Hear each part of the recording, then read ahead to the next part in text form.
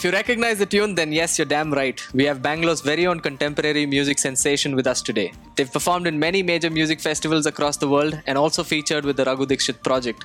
They debuted in Bollywood as assistant composers under Yash Raj banner, and there's been no stopping these guys. These guys come with insane energy. Between their touring concerts and Bollywood music, they are also coming out with their own multilingual album, which captures their experiences of life as musicians. Wow, how the hell do you do all of this? 3 weeks back, when Bose DK happened, we had no idea that we'd be sitting here today talking to Bryden Park. Welcome to the show, Bryden Park. Thank you, Yadush. Thank you, Deepa. Thanks, Yadush. Thank you for having us. Thank you, Deepa. It's our pleasure. So let me start with what happened when Bryden met Park. Oh my God, this is like a love story. Pat, do you want to narrate it? Go for it, chat. Okay, so I think I met Parth first while we were on the sets of playing with the Raghu Dikshit project. So it happened, both of us were invited to play with the project at the same time. So we actually reached his house at the same time, and we were taking this elevator up to his third floor. And I didn't know who Parth was, but it looked like he was holding an instrument, because he could either be an architect or that was like a long set of flutes or something like that. So I me and my general self, I started chatting, and I was like, and he also clicked on the third floor as well. So like, are you going to Raghu's place? And he said yes. And then that's when I met him, and the rest is small history, I guess. Yeah, it was really awkward because he was carrying his guitar. I'm like, man, what a coincidence, two musicians going up. So we went up, and we were there. We were auditioning to be a part of the band, and we toured together with the Raghu Dikshit project for almost 4.5, 5 years. And during that entire process, we became, I think, the best of best friends, and that's when we started Bryden and Parth. Yeah. Yeah, you said it almost sounds like a love story, but it does actually. You guys met at the lift. That's what most people do. Their eyes met, and then the instruments spoke to each other. And luckily, we weren't carrying books. Then that would have fallen, and then both of us would have picked it up at the same time. So all of that would have happened. Oh, that's a really awesome story to start. So when we were actually kind of talking about you, what we read was, we did our first show in a coffee shop, and 5 years later, here you are, like these big sensations in the music industry right now. But just talk to us about those 5 years. Those 5 years must have been like quite a lot. So what were those 5 years like? I think the 5 years, it's been a beautiful journey so far. The 5 years, there's so much music and so much travel that's happened, and from where we started as a 2-member outfit, we grew gradually and very organically. We had literally one musician and one singer coming in at a time and adding a different dimension to the project, and today I feel it's extremely fulfilling to have a 20-member outfit and to tour with all of them, and they've become the best of best friends. So it's amazing. The last 5 years have been great. Yep. Okay. So it's like, it sounds like you guys are living your dream. Not many people do get the chance to do that. So I'm sure when you start to make that choice of living your dream, there must have been a lot of hurdles that you would have crossed. Can you talk about that? I don't think Parth and I faced any hurdles pursuing this dream, because I think your immediate fans are your parents, right, at home. So it's a make or break situation when you announce that you're going to pursue something in the arts. So in both our cases, our parents have been extremely supportive. I think in Parth's case, a lot more in terms of like they just allowed him to do anything under the sun. In my case, my parents knew that I was decent with music, and generally I was like winning awards and stuff much before Bryden and Parth. And my dad always told me that it could be something that you would do on the side, but please pursue an education and a degree and whatever. And I was terrible at that, but I managed to pull through. So their support, like even though my dad said something like, this should be something in the side and maybe not your main thing, he still bought me all my guitars and all my drum kit and all my music equipment and this and that, when we started off. So that was one way of him showing me that he really like supported me and really cared about the whole thing. And my mom as well. And same with Path's parents. And our friends were really supportive when we started off on this journey. They were really encouraging. So we don't have the classic sad story of a lot of people go through that, and I feel terribly sorry for them. But yeah, we've been very lucky that way. It's a little difficult for us to say that it's been a little easy, because even in my case, my mom was a very big Krishna Bhakt, and she really wanted me to learn the flute. So I started off learning the instrument, and I grew very fond of it. So I would say today I'm probably living her dream, which has indeed become my dream. I think you should let her play the flute. Yeah. We can call the project Uncle and Auntie. Why not? Yeah, so the 20-member tour, right, which you guys, I think you've had the busiest touring season in, I think, 2019 to 2020 till, of course, COVID hit. Right. All of us are now homebound. What was the thought behind that 20-member tour? What were the dynamics like? Any interesting incidents that happened? It's fun for us to just hear. You're gonna open a can of worms that we don't want to open. Okay, so you should know that the 20-member ensemble didn't happen just like that. Like Path said, it was a 2-member duo that we wanted to do, and that was pretty much what we were aiming to be for a long time. And we had a lot of fun doing those cafe shows, and we brought in a drummer over. His name is Joel Rosario, and a very good friend of ours, and we used to have a lot of fun playing those sets. But it's when we started plunging into commercial events like corporates and weddings is when we felt the lack of a bigger sound or a bigger dynamic to the group. So we got in vocalists on board, like a male and female vocalist, and we had the experience of being a full-fledged band in the past with all the bands that we've played with. But we just wanted to keep this organic and make the sound grow one at a time, so that it just like grows on you eventually. And so we also put, I think around the same time when we started, we put out a video with an instrumental track being Samjava, Mahiwe, and I can't remember the other one. Mitwa, yes. Mitwa. Right, it's my been favorite. 5 years. Yeah. So we did that. I mean, Path really wanted to put out that cover and wanted me to play on it. But like I generally like to add a little masala to anything that I try and do. So I had worked with this ensemble called the Choral Riff with my previous band Slain, and I invited them over to be a part of this YouTube video. And like for us, it was a familiar sound because I've known these guys and whatever. But I think for the general public, it was a very fresh perspective having a choir backing a bansuri player and a guitar player. Like it was like a Belpuri of sorts, but in a nice way. And that video just took off, like without us intending it to go that way. We just put it out for the heck of it, and because of the songs that we really liked. But that track exploded, and that's when we discovered the term viral and what a viral video can do. And that's when we realized the power of social media.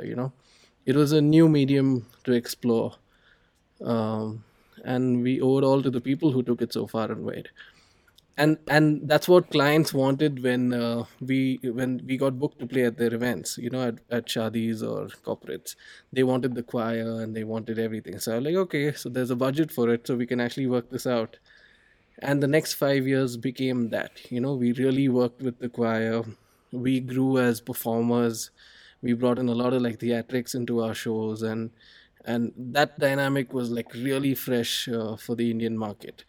Of course, all these ideas are influenced by the acts that we've grown up listening and watching. Every time we catch a concert, we borrow ideas from there and stuff. So that grew a lot in the Indian market, and just word of mouth. We had no marketing team, we had nothing, so it was one event from the other, and it's people who took us where we are today. So we owe it all to them. That's beautiful. And the tribute, the Michael Jackson tribute that we saw, oh my God, the theatrics in that and the music, mind blowing. But you still didn't give us the gossip. Oh, Some anecdotes. You said we are opening a can of worms. There were no cans opened, so many. I'll tell you something from the previous season we had. We had a really crazy season. We did, I think, about 50 shows in 4 months, and it was a mad season of touring. So I think on one date, I got really over ambitious, and I got 2 inquiries on the same day, and both the inquiries were from Gujarat. I So should one interrupt and inquiry- say that Path tour managed the whole of 2019 and 2020, and that is quite a feat to pull off, because Oh, it's a wow. task Yeah, yeah. to manage single-handedly. So Absolutely. And doing 50 shows in what, 6 months, 4 months, you in said. 4 months, Four- yeah. Wow. That's a Wow. lot It of was fun. It was fun. It was a lot of fun. So I think I got a little over ambitious, and I said, okay, these 2 inquiries, one inquiry is from Surat and one from Ahmedabad. Let me try and make both the bookings happen. So we did one show in the morning in Surat. In and then Ahmedabad. we did the show in Ahmedabad, and then we drove down to Surat, and that was a mad experience because we barely made it in time for the evening show. Yeah, I mean, like the Gujarat traffic situation was so bad on that day; they had blocked all flyovers. So we finished the show in the afternoon in Ahmedabad, and we were scheduled to reach in 4 hours This in is a Surat. funny story. Yeah, I mean, So our driver who was driving us to Surat, he kind of he wasn't able to get us there in time. I mean, we gauged that he wouldn't be able to get us there, and we were literally pleading him, saying that let one of us drive. I can't. I mean, I drive, but I can't drive really well on the highway. So Brian and I were literally pleading him, saying, please give us the wheel. We need to get there on time. If not, we're gonna get screwed. And then the driver finally obliged and said, okay, fine, Bryden, you drive. And he drove literally 3.5 hours to get us there on stage. So it was mad. Wow. And then you went and performed. And yeah, then we yeah, went and performed. and And that was our second show. yeah, that was a ridiculous day. This has happened in the past though, like where some of the members of the band had to take over the wheel, because the drivers in that entertainment scene booking are severely overworked. Especially in places like Rajasthan and Delhi, because they're doing so many events, and it's madness. Like I could write a whole book about it.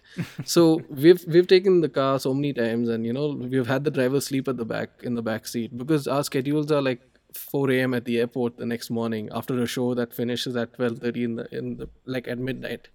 So it gets pretty crazy. 50 shows, 4 months, the driving to shows, the crazy amount of effort going into all this. And you also managed to find time to come up with your own composition. I think you're working on your own album. So talk to us about that. Okay. So the 5 years, more than the travel and everything else, I think we needed those 5 years and that time to really understand each other as people, because you should understand that not all 20 people are were friends before. They're all new people in the dynamic, so we bring in a fresh face each time, especially the band, especially between Path and myself as well, because it's the first time we're sitting together and making music together as an entity.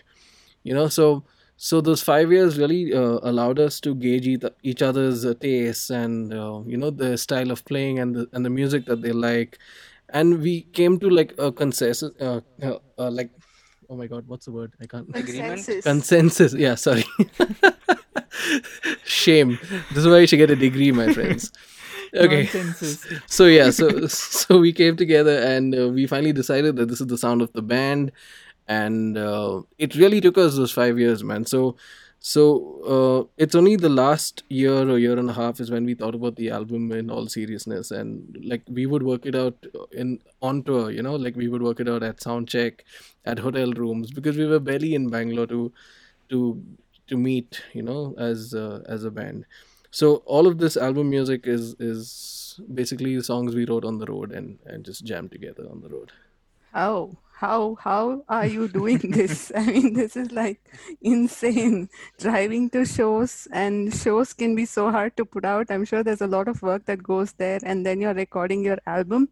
So I guess the lockdown is like it's not a blessing in disguise, but I think it gave you the much needed rest and Yeah, much yeah. needed break Absolutely. from this, non-stop madness that you're talking about.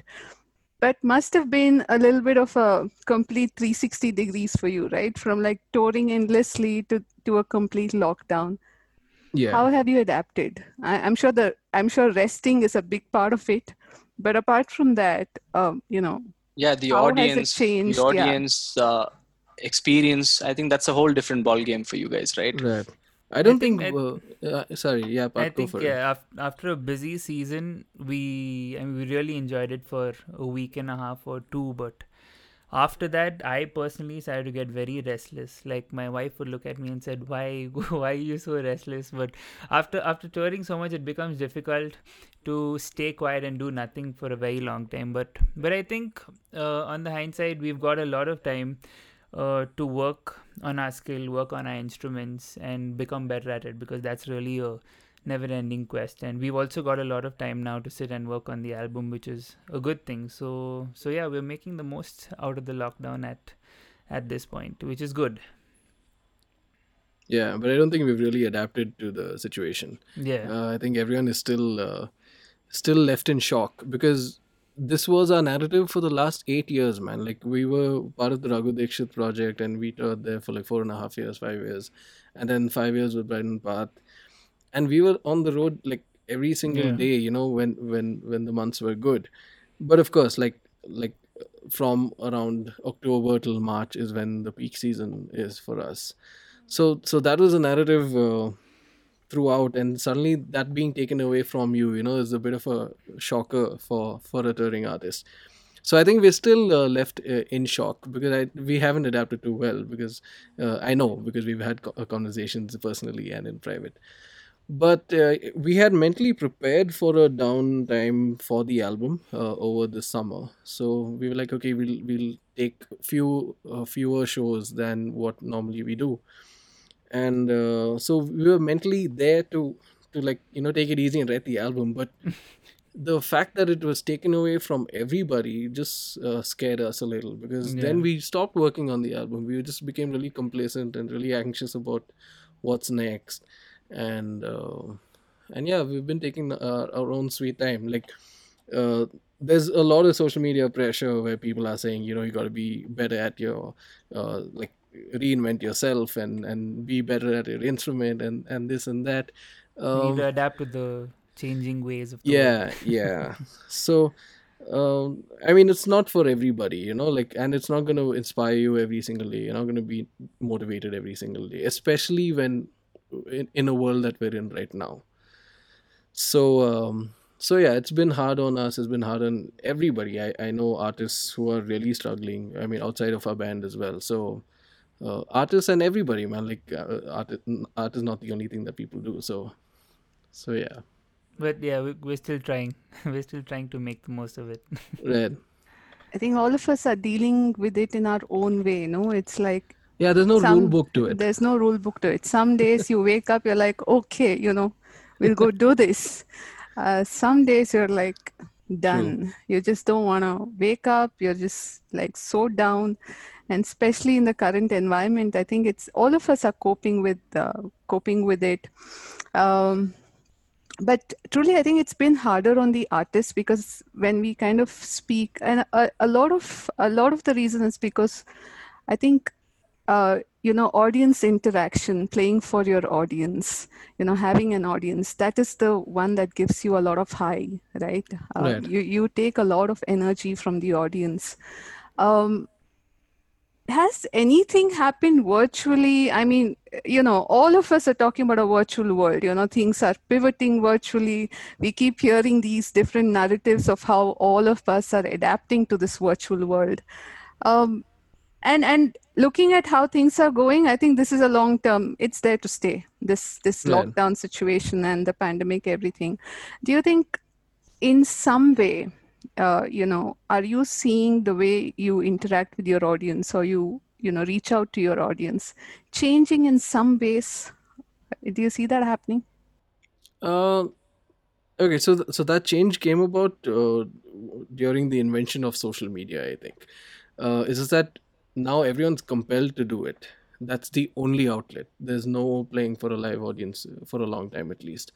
But the biggest and the hardest shift has been not being able to play with someone in a physical sense. Like we're not playing music together as a band anymore, or me and Pat sitting in the same room and jamming because of the lockdown and because of how things are. So first, it's that, like, there's no real energy in the room, and then the energy that the audience brings when you're playing to a live audience.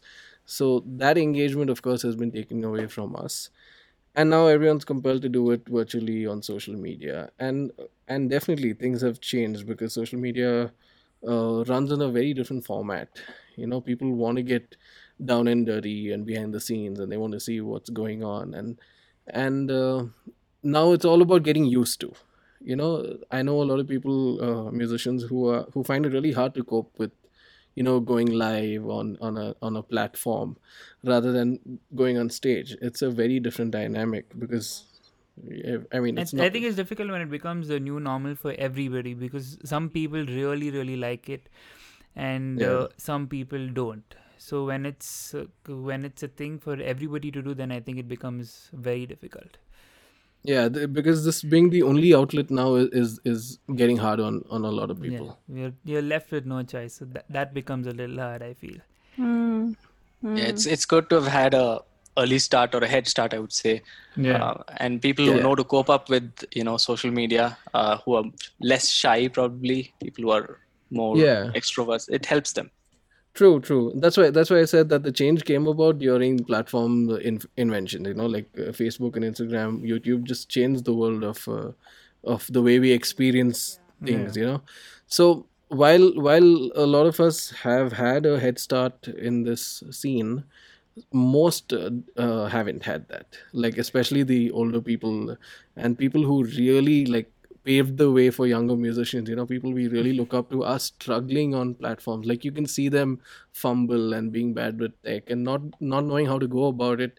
And it's saddening to see because there are heroes, right? Like we grew up listening to them, and I'm like, oh my god, they're reduced to an Instagram live. It's nothing wrong, but they are gods who play on stage, and people pay a lot of money to watch them live. So it's, I mean, in that way it's tricky. That's why I feel technology always has to be like embraced, no matter whether you're in the middle of a pandemic or not. It's gonna save you. And I think that aura kind of reduces when you see a person on just an Instagram live rather than watching that same artist live, which is very, very different. I mean, that experience you cannot compare to something that's virtual. I mean, it's amazing that you have it at it's on your screen in front of you, but then I feel Yeah. that convenience is something that doesn't work too well. Yeah, Absolutely. it's you got to weigh in. It's whether it's convenience or is it experience, right? Yeah, Even this podcast, we could have probably been doing it in a room, all four of us. Yeah, But Yeah. man. right now we're in 4 different places, but we're still able to talk. So one way it's good, the other way probably it's not that good. Yeah. Yeah. That's the purpose. But so musicians, artists, there's no dearth of overnight sensations in this, right? So you guys are a sensation. So how do you sustain That's that? sweet. What does it take? I think, I mean, like you rightly pointed out, a lot of people do experience overnight success, and all that is still fine. But there's a reason why it's called the ladder of success and climbing up a ladder, the ladder of success. And I've made my own story around it, where I do believe that every single step has to be taken to climb that ladder. You can't skip steps or start midway and whatever, because each step is an experience. You gauge how high you've reached, and your lows, your highs, everything. You've been on that step. But the problem is when you achieve overnight success is you're taken right to the top without climbing each of the steps, and then when you fall, you don't know what to do on those middle ground. So it's a huge drop to the bottom because you have no middle ground. So I feel really bad for people who have overnight success. I mean, in not in uh, a competitive way. It's great for them and all that, but experience wise, it's going to take a toll on people who don't go step by step. And social media does that to a lot of people, where they get famous instantly. And we're also a result of social media being in favor of us, despite us having a background playing live a lot, like with my band Slain, and then together as a Raghu Dixit project. Social media is what escalated things for us as Bryden and Path. And and it feels like you're on the top, but you're not on the top. Like, we don't feel like we're a sensation or anything, because we keep it very real with each other. Our friends keep it really extremely real with us. The glorification comes from fans and everyone, and it's really nice, and we really like appreciate all of it. But I think having a close set of people who keep you grounded is what removes that crown from your head, and you have your feet on the ground at all times. So um, it for your question being, how is it to maintain that success? I feel you just got to keep at it every single day. You got to show up every single day. If let's say Bryden Path is your product, is your baby, you got to show up and nurture that baby every single day, otherwise it's not going to work. And I strongly believe that the project only worked because Path and I have been very focused in the last 5 years, and so much so that we haven't sessioned with anybody, we haven't done features, we haven't done anything actually. Like, both of us are Yeah. capable of putting out solo albums on our own and stuff, but we've been very focused on Bryden Path, and I'm glad that we have a reward for it, and it's been exciting. So the album is going to be the cherry on top, in all of this. We can't wait for it. Bryden Path, I think it's a very, very deliberate, move to establish this brand, right? And when you try and establish brands, it's a lot of effort. Like you said, it's a very long-term effort. Yep. How have you managed it? I mean, is it just that, you organically think of this, or was it that, you very deliberately said, this is how we are going to grow this? I don't think we decided didn't anything overthink it. consciously. Nothing was deliberate in making this a brand or making this a name. It was more of a creative outlet for the two of us. Because so it's when we left the Raghu Dixit project. I left, like, I think about 6 or 7 months before Path did, and I was getting fried at home because, like, I left the biggest touring band the country had to offer, and it also became like an identity crisis, when you leave something so big. So I was like, oh my god, what am I going to do next, types, and I think that feeling just took me back to playing the things that I loved at that point, because I played heavy metal, I played with the folk act, and I love all of that, but I just wanted to, like, sing some pop songs and whatever at cafes. And that's exactly what I, like, tried to do. And when the opportunity came about is when I invited Path to do this with me. I said, you know what, let's do this gig together. And we weren't Bryden Path at that point, but that show, I think, changed our life, because we played at Opus, and it was a really minimal acoustic gig. But I think the kind of love and appreciation we received that night, people felt something.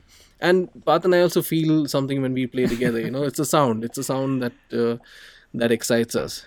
I think So- I was nervous as hell. I mean, he called me and he said, "I have this gig. Would you want to do it with me?" And I was like, "Okay." I said, "Why don't you just do it alone?" He said, "No, I want to do it with you." I said, "Okay, fine. We'll do the gig together." But for me, it was very different because I come from a Hindustani classical background, and to be doing English music on stage, I mean, I haven't grown up listening to that kind of music. So for me to do that music with Bryden was very different for me. So I was extremely nervous.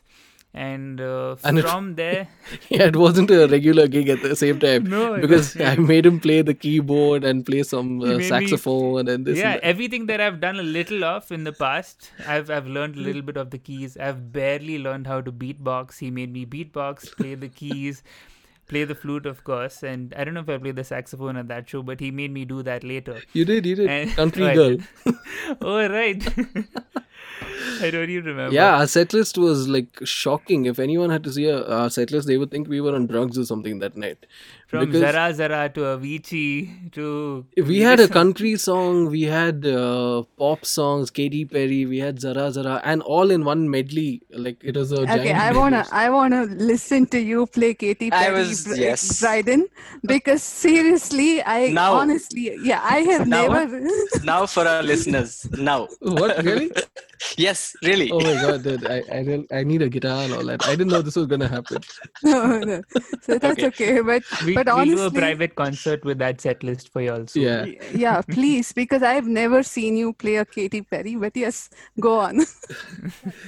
Yeah. So yeah, from there, I mean, it was a very different experience for me. Like Bryden said, adding those elements in the project was a different experience for the crowd. But for me personally, it was very different because of my classical background. So he would come in and he would say, let's add a percussionist. And I would be like, okay. And then he would say, let's add a bass player. And I had heard of these sounds, but when it came into the project is when I knew what a big difference it made to a sound. And then finally he said, I'm going to add the choir. And I was like, Bryden, what are you doing?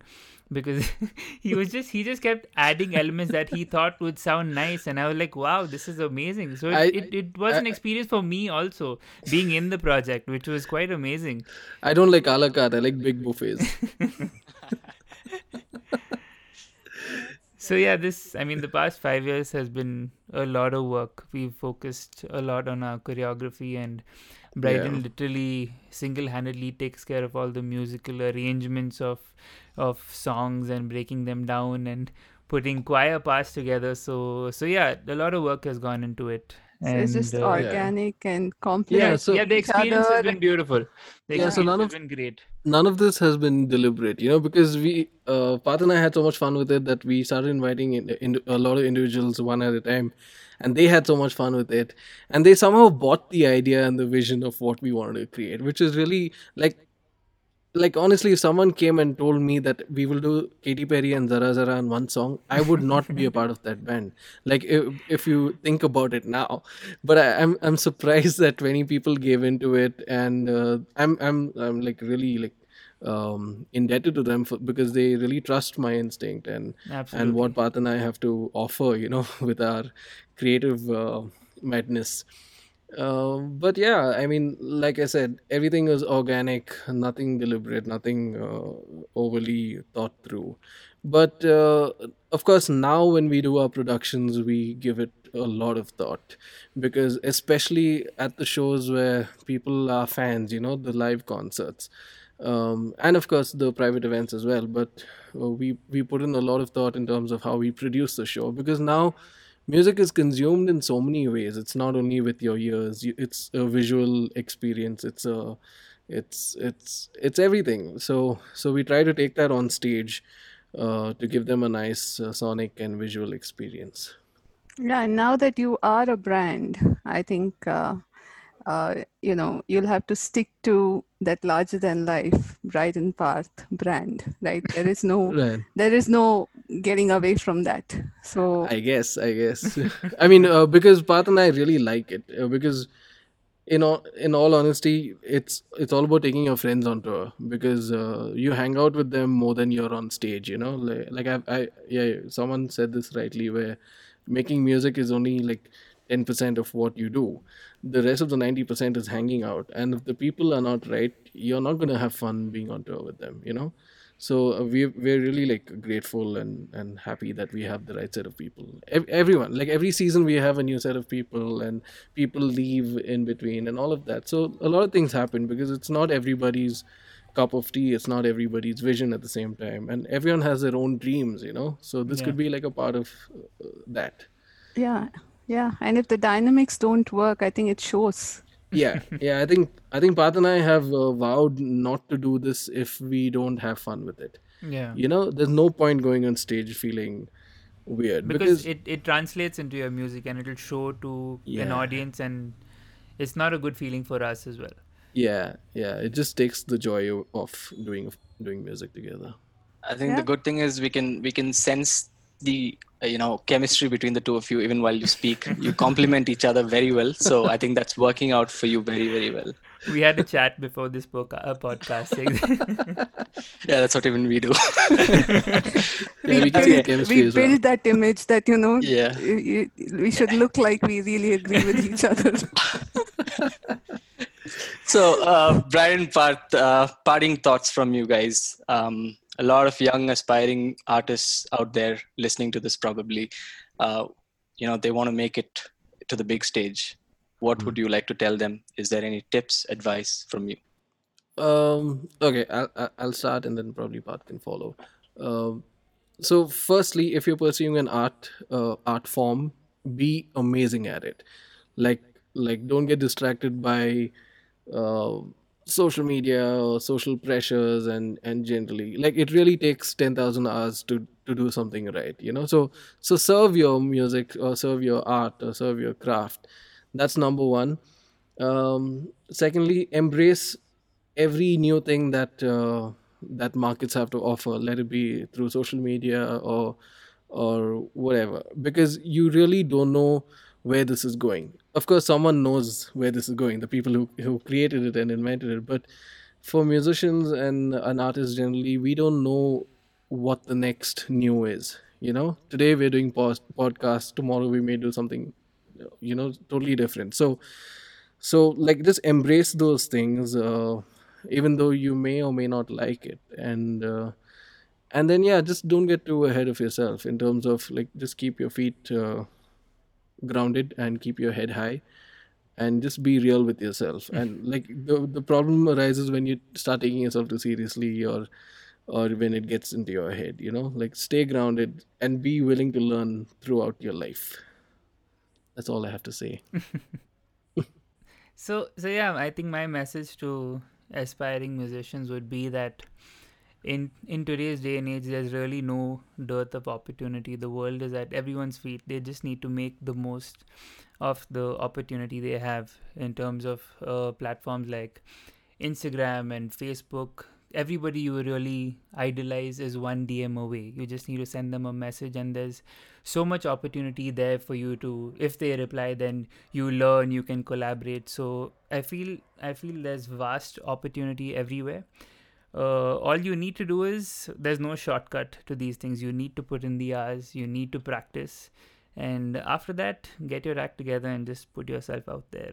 I think it's simple. I mean, it's not that simple. Put in the hours, but then it will work out for you. It's really hard. If you're good at math or science or something, please pursue that. That's my parting message. It's difficult, but give it a shot. That is, the math and science is also not working out very well now. So yeah. But seriously, thank you guys. Thank you for taking us through this entire journey of, the journey behind the music.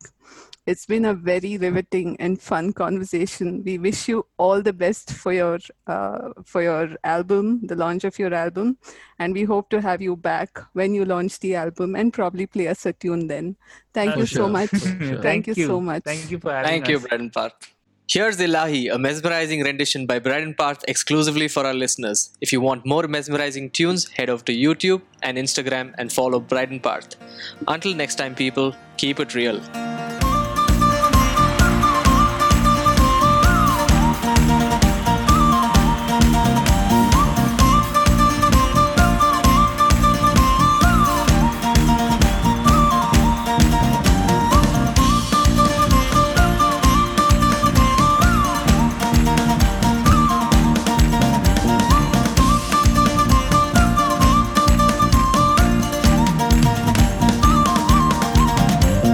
So